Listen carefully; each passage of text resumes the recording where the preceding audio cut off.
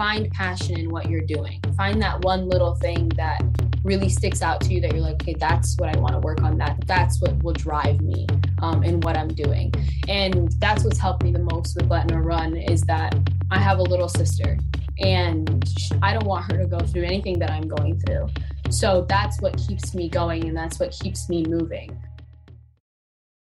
Welcome to another edition of the Columbia University Sports Podcast, The Cusp Show, where we talk about the business of sports, media, innovation, disruption, leadership, all different kinds of things. I'm Joe Favorito, back with my co-host, Tom Richardson. Tom, here we go again. Reunited, and it feels so good. Reciting a Peaches and Herb 1970 year. Nice, really. I'm dating myself with that reference. It's nice to be together. I know we've done a couple of solo shows recently. Can you believe it's the end of the semester?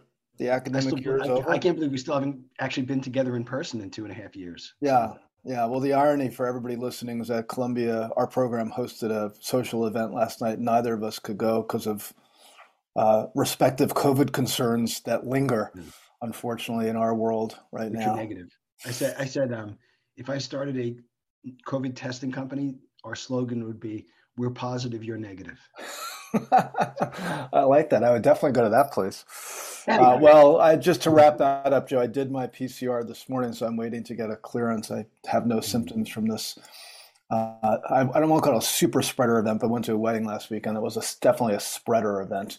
Not necessarily super, so hopefully I'll be okay.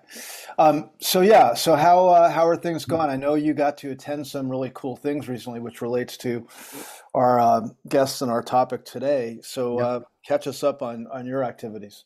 I will also say that I am not buying Twitter, Tom. Elon, even if Elon gives it the bid, I'm going to let it go. That would take too much time to discuss, Joe. It's a crazy story. It really is. Yeah. I don't know. I was hoping that things would be better resolved at this point after the announcement a couple of weeks ago, but it sounds like it's more confusing and more uncertain as ever. And if he doesn't buy it, he's got to give them $1 billion with a B. So. Right, like a cancellation fee or something. Well, anyway. Yeah. So numerous things in and around town over the last couple of weeks. Picked up a cold. Went to the Rosner bar mitzvah on Saturday night. Okay. Gotten the cold, perhaps.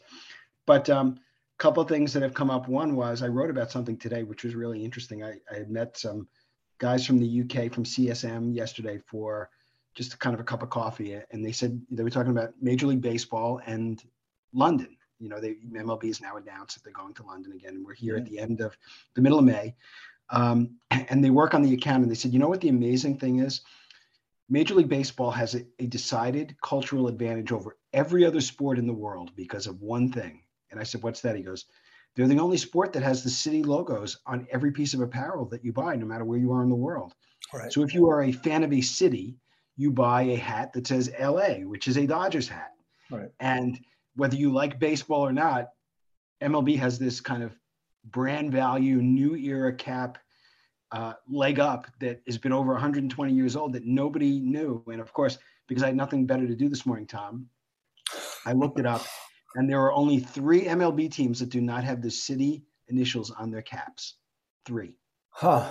Cincinnati must be one. Nope. Cincinnati's a C. Oh, just a plain C, right? What am I thinking? Yeah. All right, well, you got to tell me because we'd waste too much time. The Orioles, the Milwaukee Brewers, and the Blue Jays are the only 3. Oh. I'm sorry, and the White Sox, the 4th. That's the 4th. The 4th one's White Sox. So nice. Anyway, all right. So that was one thing. The other thing was I had a great chance to go back to my native Brooklyn and sit in on the ESPNW conference, which Laura Gentili, JJ Nesham organize every year. And it was different. It's always different, and you always hear different voices. One of the amazing voices is our guest today that we heard. And she got up and spoke with her mom and told the story of, which she'll go into, about her path to righting a wrong, helping right a wrong, but also opening up a door for others who may have challenges in other areas that are not being able to compete or be involved with athletics or other things that go on in society. She is currently a student at The Ohio State University. She created a website and a foundation called Let Noor Run. So before we kind of get into it, I just wanted Noor Abukaram to introduce herself. Welcome to the Cusp Show. And we can't wait to let everybody else hear your story and where you are today. So go Buckeyes and take the floor, Noor. Yes, thank you so much. I'm Noor Abukaram. I am the founder of Let Noor Run, where we fight discrimination and injustices in doing what we love.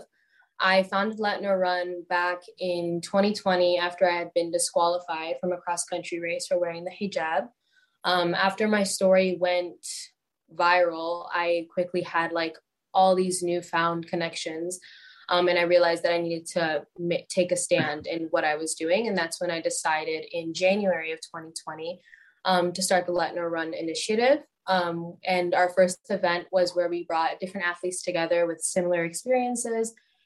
And we basically all sat on a panel and we just shed light on religious discrimination and injustice in sport. So Noor, can you, your mom told an amazing story of how this all kind of came about. She was leaving, she's a competitive athlete on her own, and she was leaving an event in Ohio where you had just competed and done well, and you called her.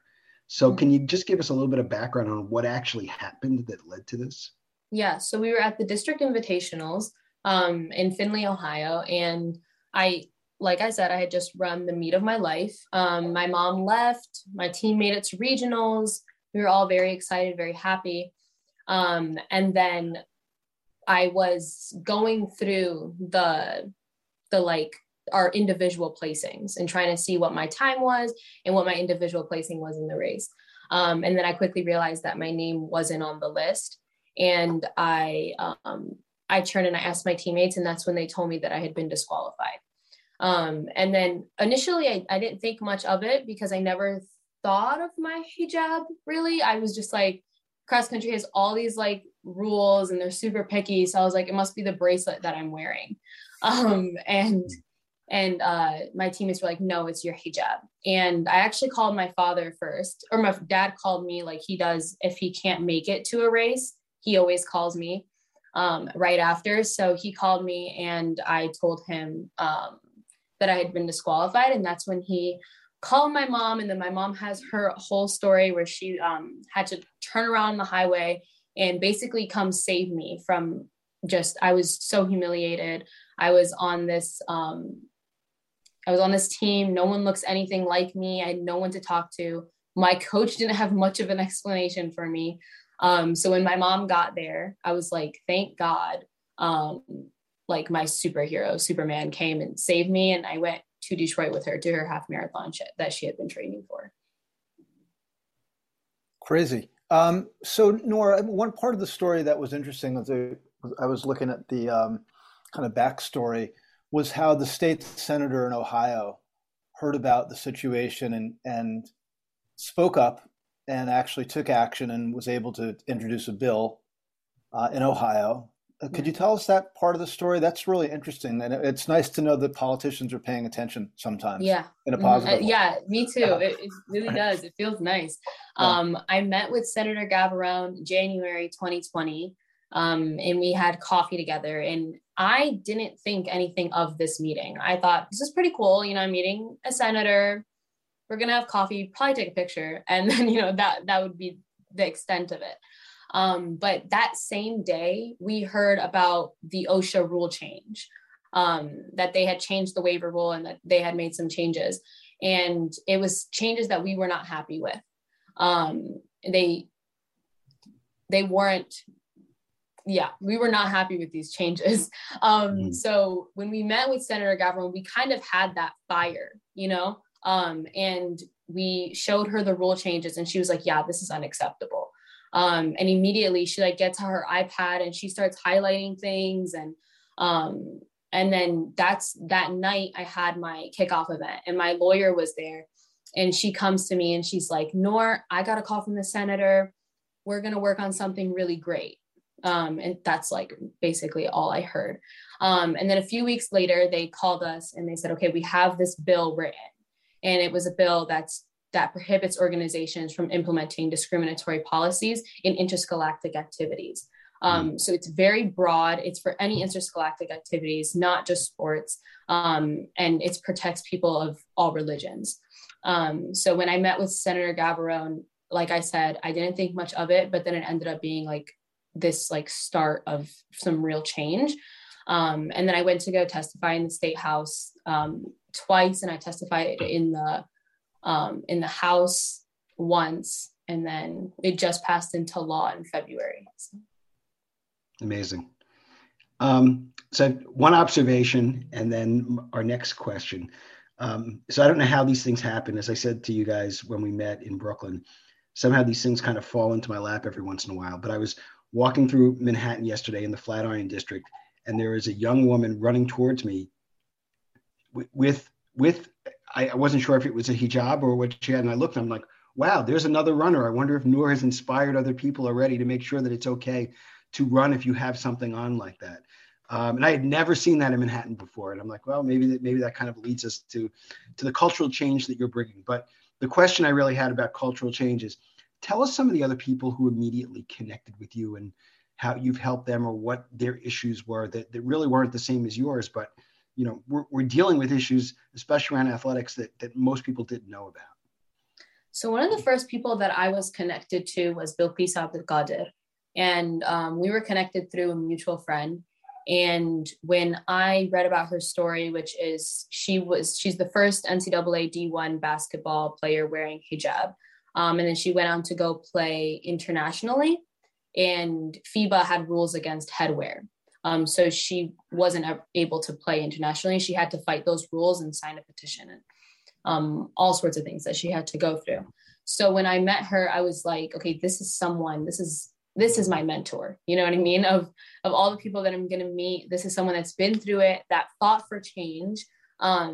And now she has an organization called Dribbling Down Barriers. So she, or Hijabi Ballers, and she works with all these organizations. She does all this great work, and she's just such an inspiration to me.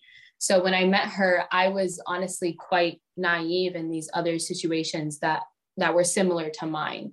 And I was like, hold up, this happened when, like 2016, like, you know what I mean? And I'm like in 2019, and I met another boxer named Amaya Zafar, similar situation. And those were actually the two people on the panel with me. So I had connected with Bilqis Abdelkader, and I guess the first time that I realized that the work that I'm doing needs to be done was when she called me about a volleyball player. And she had been disqualified for wearing a hijab. And Najah, I believe her name was. I'm not sure. But she called me she was disqualified for wearing hijab. And Bilqis was like, what did you do? Because she's in high school. You're in high school. What did you do? And tell us so we can help her with her situation. And that's the day that I realized, I was like, okay, this is almost a year after what happened to me. And it's still happening. And I think that's when I was like, okay, we need to get the ball rolling and on Let Noor Run, and really continue to share my story, because it's not over. It's never over. Yeah. Noor, when you came to that point where you decided to start this initiative and foundation, what steps did you take? Because obviously you're quite young doing this. You didn't have any apparently business experience per se in this area. So what was the process? Who did you get to help you, and what steps did you take to get it off the ground? Yeah, so I graduated from a really great high school called the Bounty Collegium.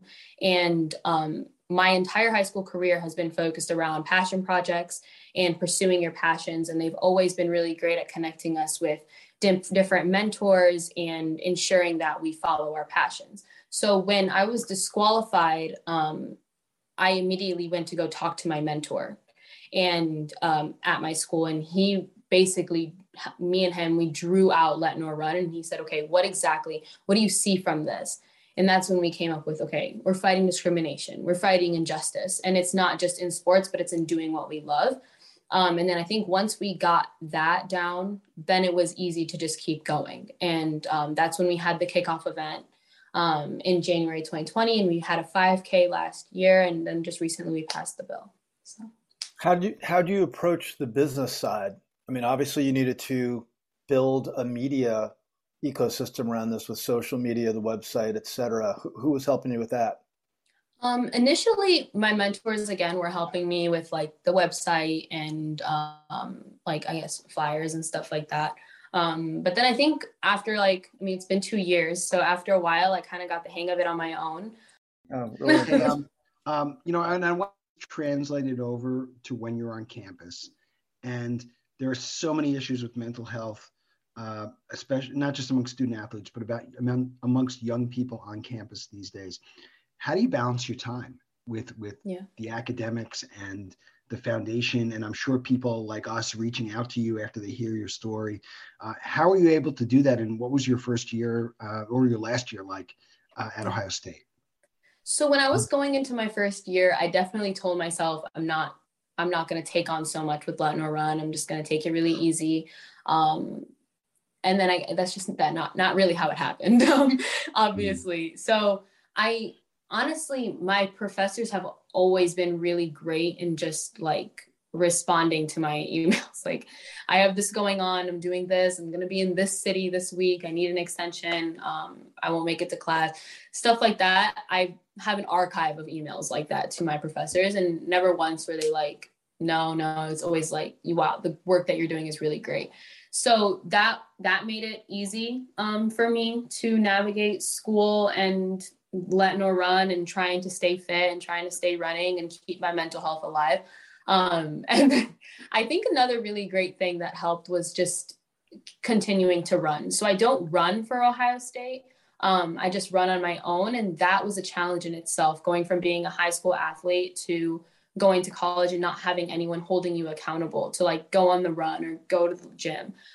So once I was able to get a routine in and going to go on my runs and going to the gym, that really helped me and just keeping myself healthy and sane. And you're studying fashion design and sports, is that right? Yes.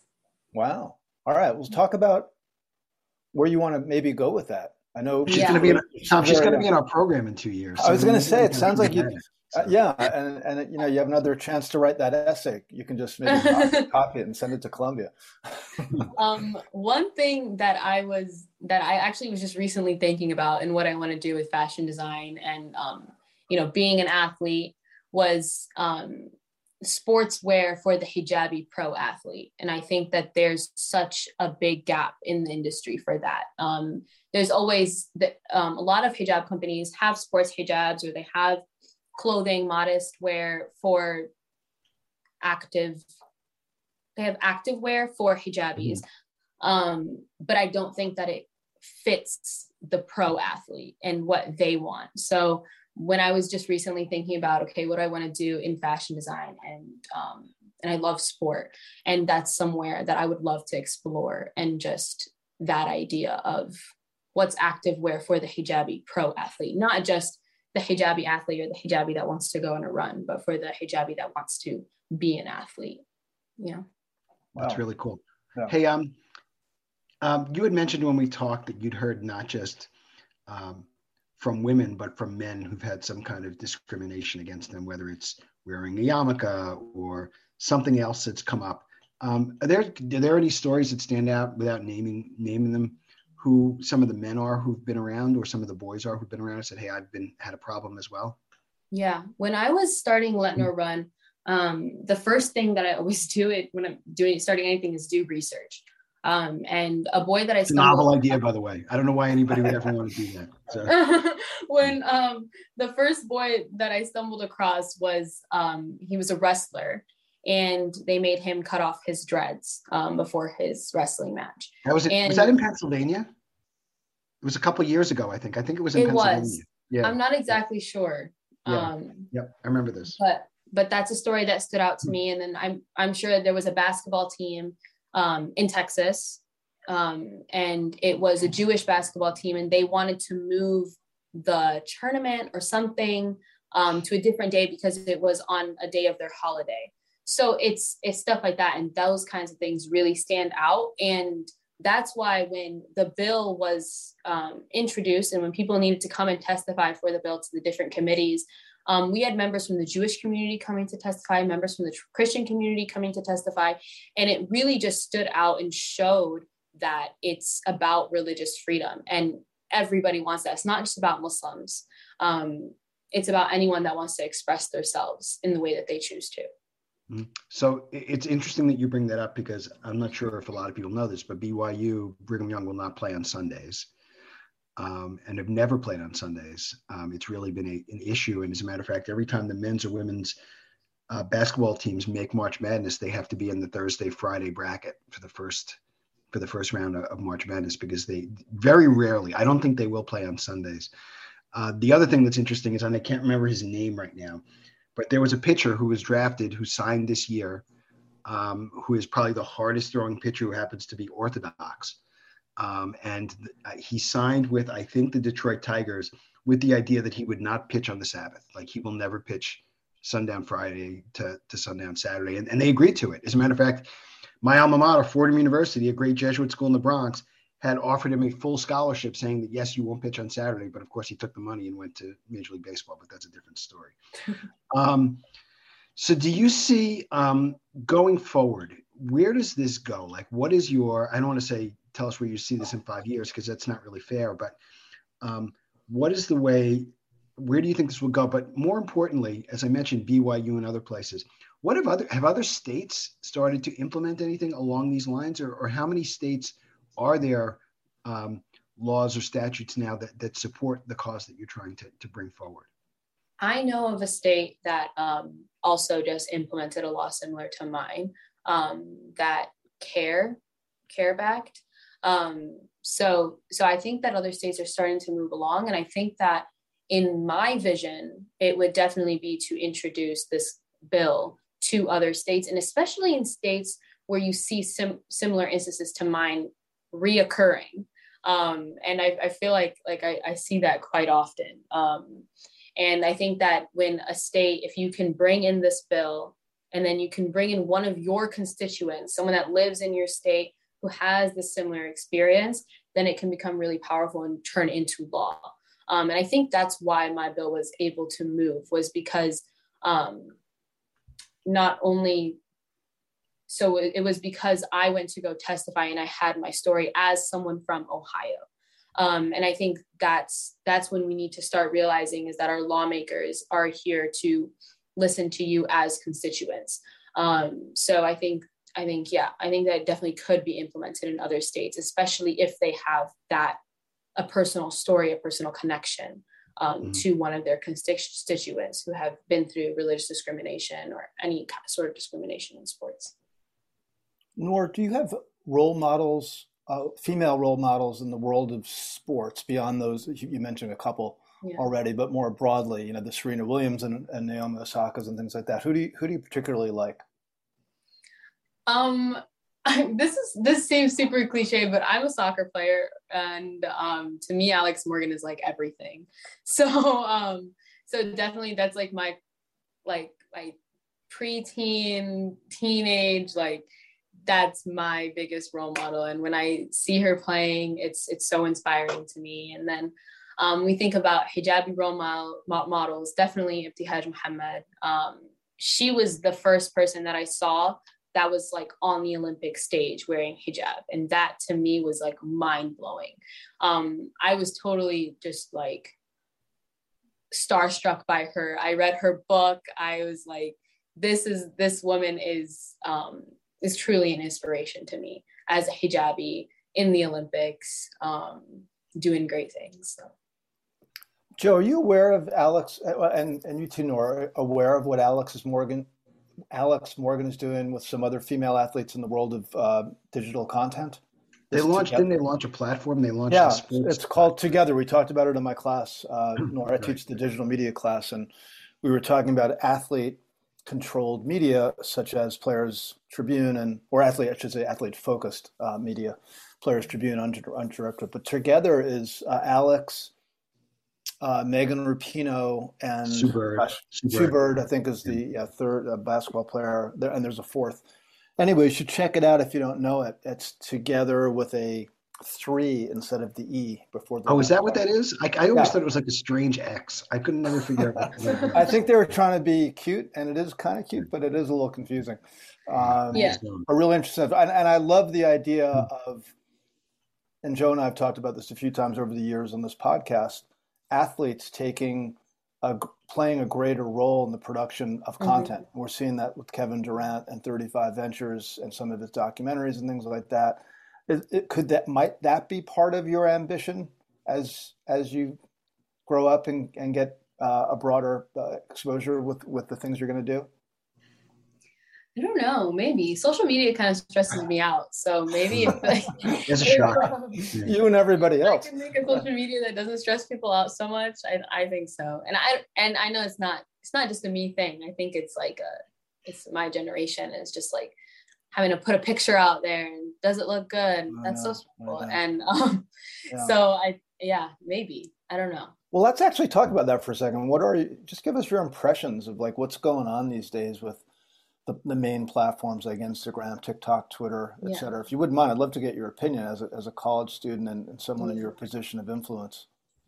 I mean, Instagram, I'm not a big fan of because I just feel like it's, I mean, obviously I use it, but, and I know that it's not 100% real, which is why I actually enjoy TikTok a lot because it's like, people are just like, they're real on there and they turn on their TikTok camera and they just like no makeup, no filters, and they're just being real. And I guess that's just my FYP or whatever, the side of TikTok that I'm on.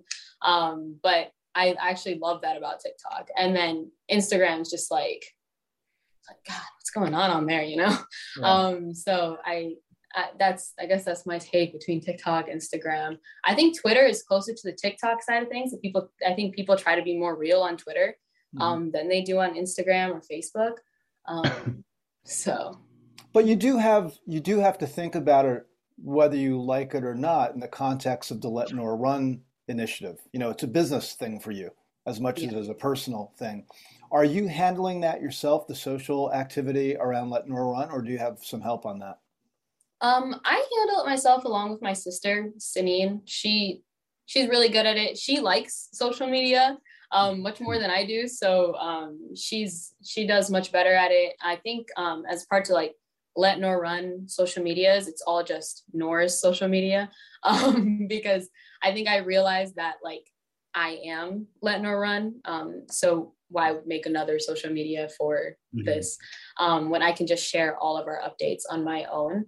And yeah, my sister helps me a lot when it comes to just like, a lot of times I just don't want to post. And I think that's a problem because, you know, you're running an organization, you need to get the word out. But my sister's like, okay, Noor, give me your phone. I will just post for you. And I'm like, okay, here, take it. Like you figure it out. That's funny. So I guess the example is let Noor run her own social media. That's really really.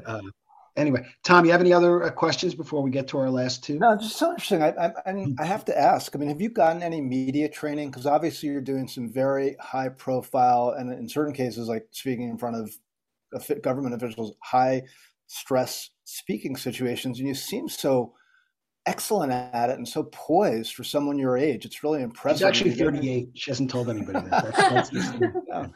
I appreciate it. I definitely give all the credit to science fair. I was very heavily involved in science fair, all of middle school, all of high school, all the way up until I had to do a virtual science fair because of COVID.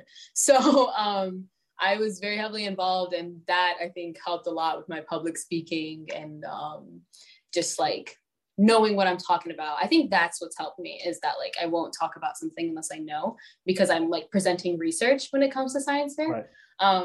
So yeah, I credit it all to science fair. Well, that's good advice, Joe. It's like, remember, like focus on the things you actually know something about before you start talking. Good luck with that. I wish more people actually subscribe to that. But you know, it's funny. I totally forgot about this until this moment, but both Noor and her mom quoted Schoolhouse Rock when they were on stage last week, which that blew me away. I'm like, I don't know how many. Wait, we got to hear what the quote. What was the quote? What it was about a bill, right? It was I'm Just a Bill. They actually did the music from I'm Just a Bill, which was hilarious. I'm just a bill. Yeah. So, but I don't know. Honestly, I would bet less than 10% of the people in the room actually knew what the heck Schoolhouse Rock was. But I loved that when that came up. I said it was pretty amazing. Anyway, so we're going to get to our last two questions, Noor, which we hinted that we would ask you is, You have so much going on. We talked about time management. You're in the cause space, a little bit in the sports space, in the social awareness space. How do you stay up to date with everything that you do? And, although, as Tom alluded to, you are on the younger side of some of the guests we've had, but I'm sure you've been approached by countless people your age and probably older about, how do you do this? So what's the advice? How do you stay up to date? And then what's the advice you give people that you've gotten already that's really valuable?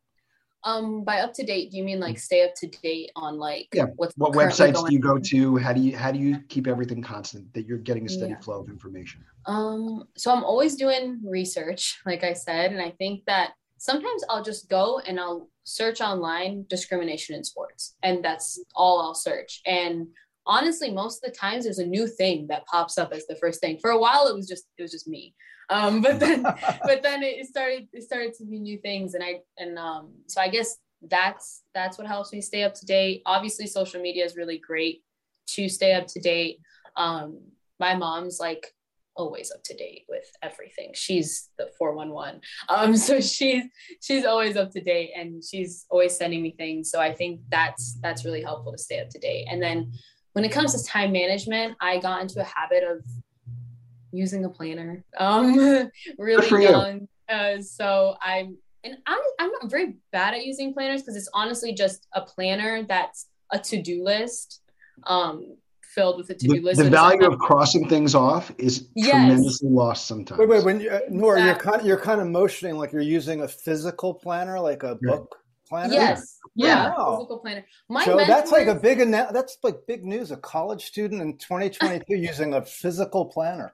My mentors are always trying to get me to put things on my phone and digitally, and I like my planner. My mom's a big planner person. She has all these planner stickers and different color pens. So it's honestly something that we all do together. Me, my mom, and my sister is we write in our planners, and then we cross it out, which is so satisfying, way satisfying, more satisfying than clicking a green check on your iPhone or whatever. So yeah. I think that's what helps me the most. Okay. And then the advice side, what do you tell people? I think the biggest advice that I could give is to just be brave and find something that you're passionate about. So it's very hard to work timelessly on something that you're not passionate about, or find passion in what you're doing. Find that one little thing that really sticks out to you, that you're like, okay, that's what I want to work on. That's what will drive me in what I'm doing. And that's what's helped me the most with Let Noor Run, is that I have a little sister, and I don't want her to go through anything that I'm going through. So that's what keeps me going, and that's what keeps me moving. And then another piece of advice that I would give to especially younger people, people of all ages, is to, like you were saying, is that our lawmakers, they work for us. We're their constituents. And I think a lot of times, especially young people, we can't vote. So it's what kind of change can we make to them? What do we mean to them? And that's that we live in their state and that we're their constituents. And that's something that I never realized until I was going through this process with the law. And then even when I was testifying in front of the senators, it took me a while to realize, okay, they actually want to hear my story because I live in Ohio, and it's almost like they're supposed to help me as a person living in Ohio. So, and I think that's a piece of advice that I could give, is to be brave and to engage in civic participation, and continue to put your voice out there and continue to tell your story and continue to be a storyteller. Because as much as I told my story, I didn't realize that it was important to tell it until Senator Gavarone heard it. And then I was like, oh, this is an important story to tell, and this is the person that needs to hear it. So continuing to tell your story and continuing to be brave in that is the biggest advice that I could give. Great. That's outstanding. I mean, just speaking up, and boy, we could use more of that, I think, with young people on some of these very difficult issues. Well, yeah, but I think, Joe, the difference sometimes is that there's a sense, that younger people aren't as engaged for different reasons: cynicism, distraction, busyness, whatever. But there's a lot of issues that, as we all know, that are quite challenging around our country, where young people, in my humble opinion, should have a bigger say in where we're going directionally. And sometimes you don't get the sense that that demo is represented well enough among the officials. Something really interesting. I actually, the committee that my bill was a part of was the Education Committee. And, they're voting on schools that people my age are in. And I was always the youngest person testifying. And that's something that I was like, well, where are the other students? You know what I mean? Like they're voting on what's going to affect them. Why aren't there more students here testifying and telling their stories and their experiences in the schools that they're going to be making changes in? So yeah, that's just an observation that I've had. I agree. Cool. Last question, Noor. Where can people follow Let Noor Run? And then tell us about the documentary as well. Yeah. So I guess the most perfect place is to my website. It's letnoorrun.com. And I usually try to update it as much as I can. And I update it with all my news, all the new things. So that's like the most perfect place. And then the documentary is called Let Noor Run, and it's from ESPN. And it's a really special documentary to me. I haven't seen it yet, but from what I know is that it's really highlighting the importance of hijab in the whole story. So, and why I couldn't just take it off, or why it was so important for me to fight for religious freedom and continue this fight.